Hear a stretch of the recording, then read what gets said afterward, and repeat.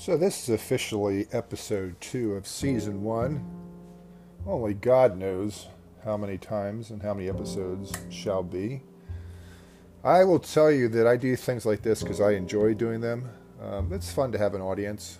However, I wouldn't do it if I personally didn't find it enjoyable, and hopefully others find it enjoyable too. So first of all, I want to explain the name Bierkergaard. This is a name that a friend of mine that I went to college with called me one time, and I absolutely loved it. I adopted it on the spot. I probably would owe him some royalties if I ever made a dime, but I haven't made any money, so far, at least specifically with the Bierkergaard name, so I can't really pay him royalties out of nothing. 0 times 0 is 0. Nonetheless, I like the name. I use it for my Instagram account, which is private, but you can ask to join as long as I let you in. I use it for my Twitter account. I use it for my YouTube account, which is mostly about craft beer. So, I got a little bit of a multimedia thing going on here. My name is Eric, E-R-I-C. Last name is Bierker, B-I-E-R-K-E-R. Soren's name is somewhat similar. It's Kierkegaard, K-I-E-R-K-E, no R after that, G-A-A-R-D.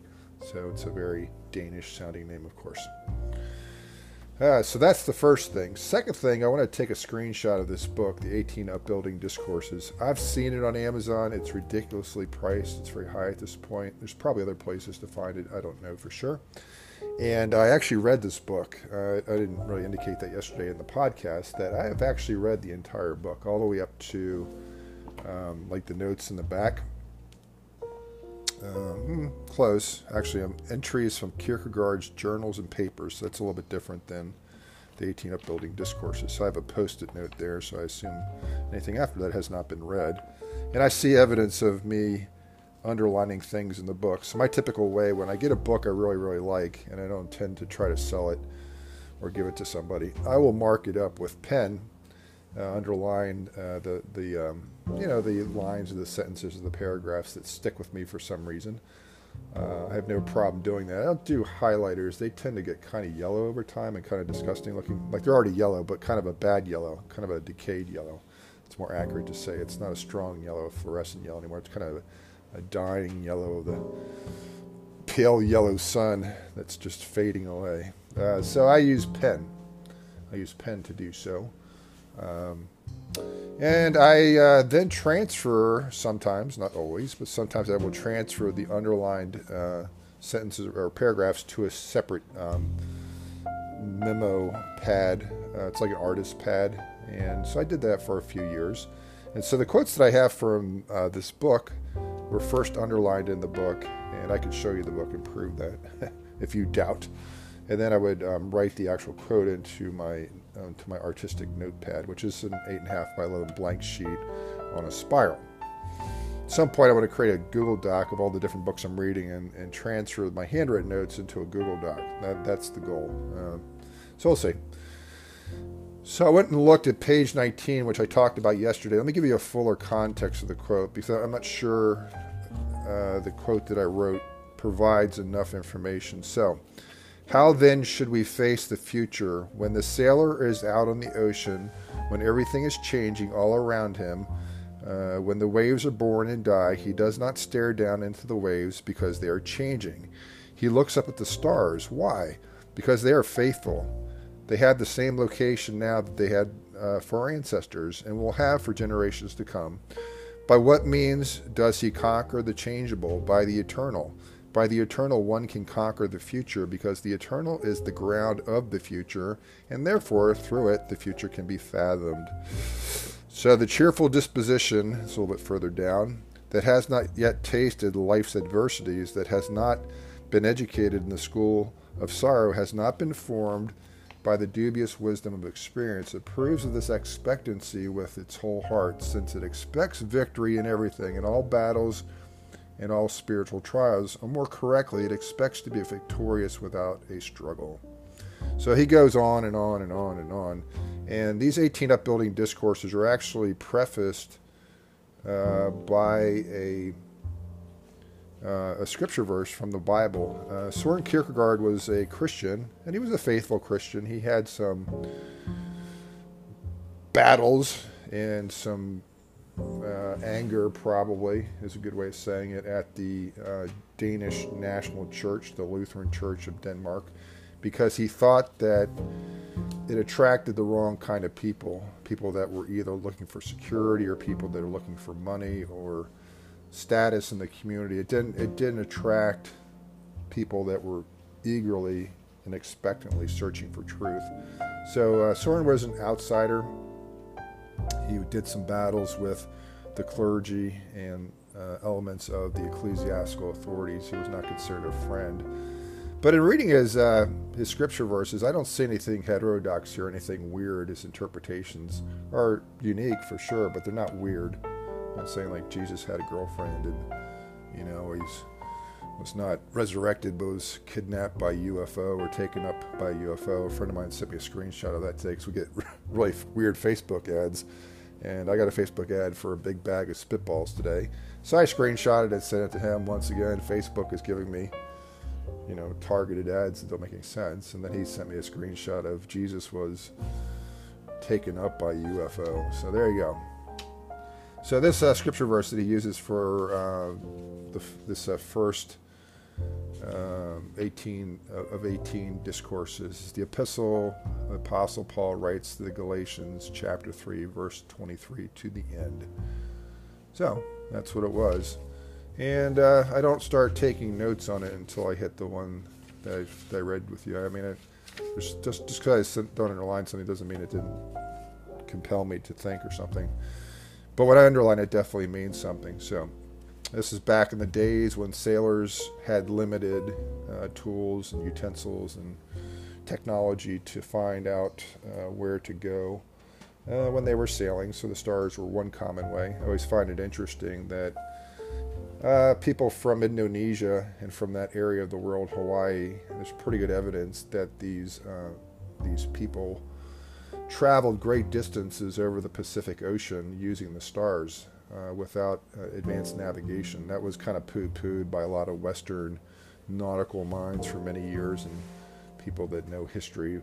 However, some people who are sailors of that area of the world was seeking to show that it was possible that you didn't have to have all the advanced instrumentation to go from, let's say, Malaysia to Hawaii. They did so using the stars and the tides. They know the tides very well, like people that live on the ocean and are out on the ocean a lot. If they're familiar with it after a period of time, the tides are also apparently a pointer, like a path would be on a mountain or something. It kind of shows direction and shows other things. So this is a good verse. The book is 18 Upbuilding Discourses, Soren Kierkegaard, edited and translated by Howard V. Hong and Edna H. Hong, H-O-N-G, with introduction and notes. This is only the beginning of Soren's writings. I mean, this is a good book for sure. But the man was prolific. This was copyrighted in 1990, the first edition by the Princeton University Press, 41 William Street, Princeton, New Jersey, 08540. And like I said, I've seen this on Amazon. Last time I checked, it wasn't affordable, though. So that was the deal on that thing. I looked at some I've been searching for a podcast on Soren Kierkegaard, like more than just an episode, but somebody who dedicates a podcast to Soren Kierkegaard. And I was rather amazed that it's really sparse, at least on iTunes. I mean, I haven't searched the other formats exclusively, but just looking around, there was a college, St. Olaf's or something up in Minnesota or Michigan or something, that had a coffee house about Soren, and then they kind of petered off, like, how blogs used to be really important or really interesting, or, some people worked on, and then it just kind of lost favor in the direction of people now doing more like multimedia things and TikTok, 5 seconds of something or 10 seconds, whatever, or tweets, just like low investment in terms of at least the time footage. They may work on a basketball shot that they're trying to show that they made the first time, but they've been doing it for 5 hours or whatever. You never know what the backstory is on even the shortest videos. Might have taken somebody months or days at least to do it. Yeah, I'm surprised. Soren is ripe for a resurrection, literally. He has a lot to say. He spoke to the internal world that every person has. There's the objective reality that's outside of us, and then there's the subjective side inside of us, which interprets the outward reality. And it's kind of unusual. He's not arguing for relativism, but he is arguing that we see things differently. We can have an experience happen and process it kind of in a way that makes sense for us, but may not be true for someone else.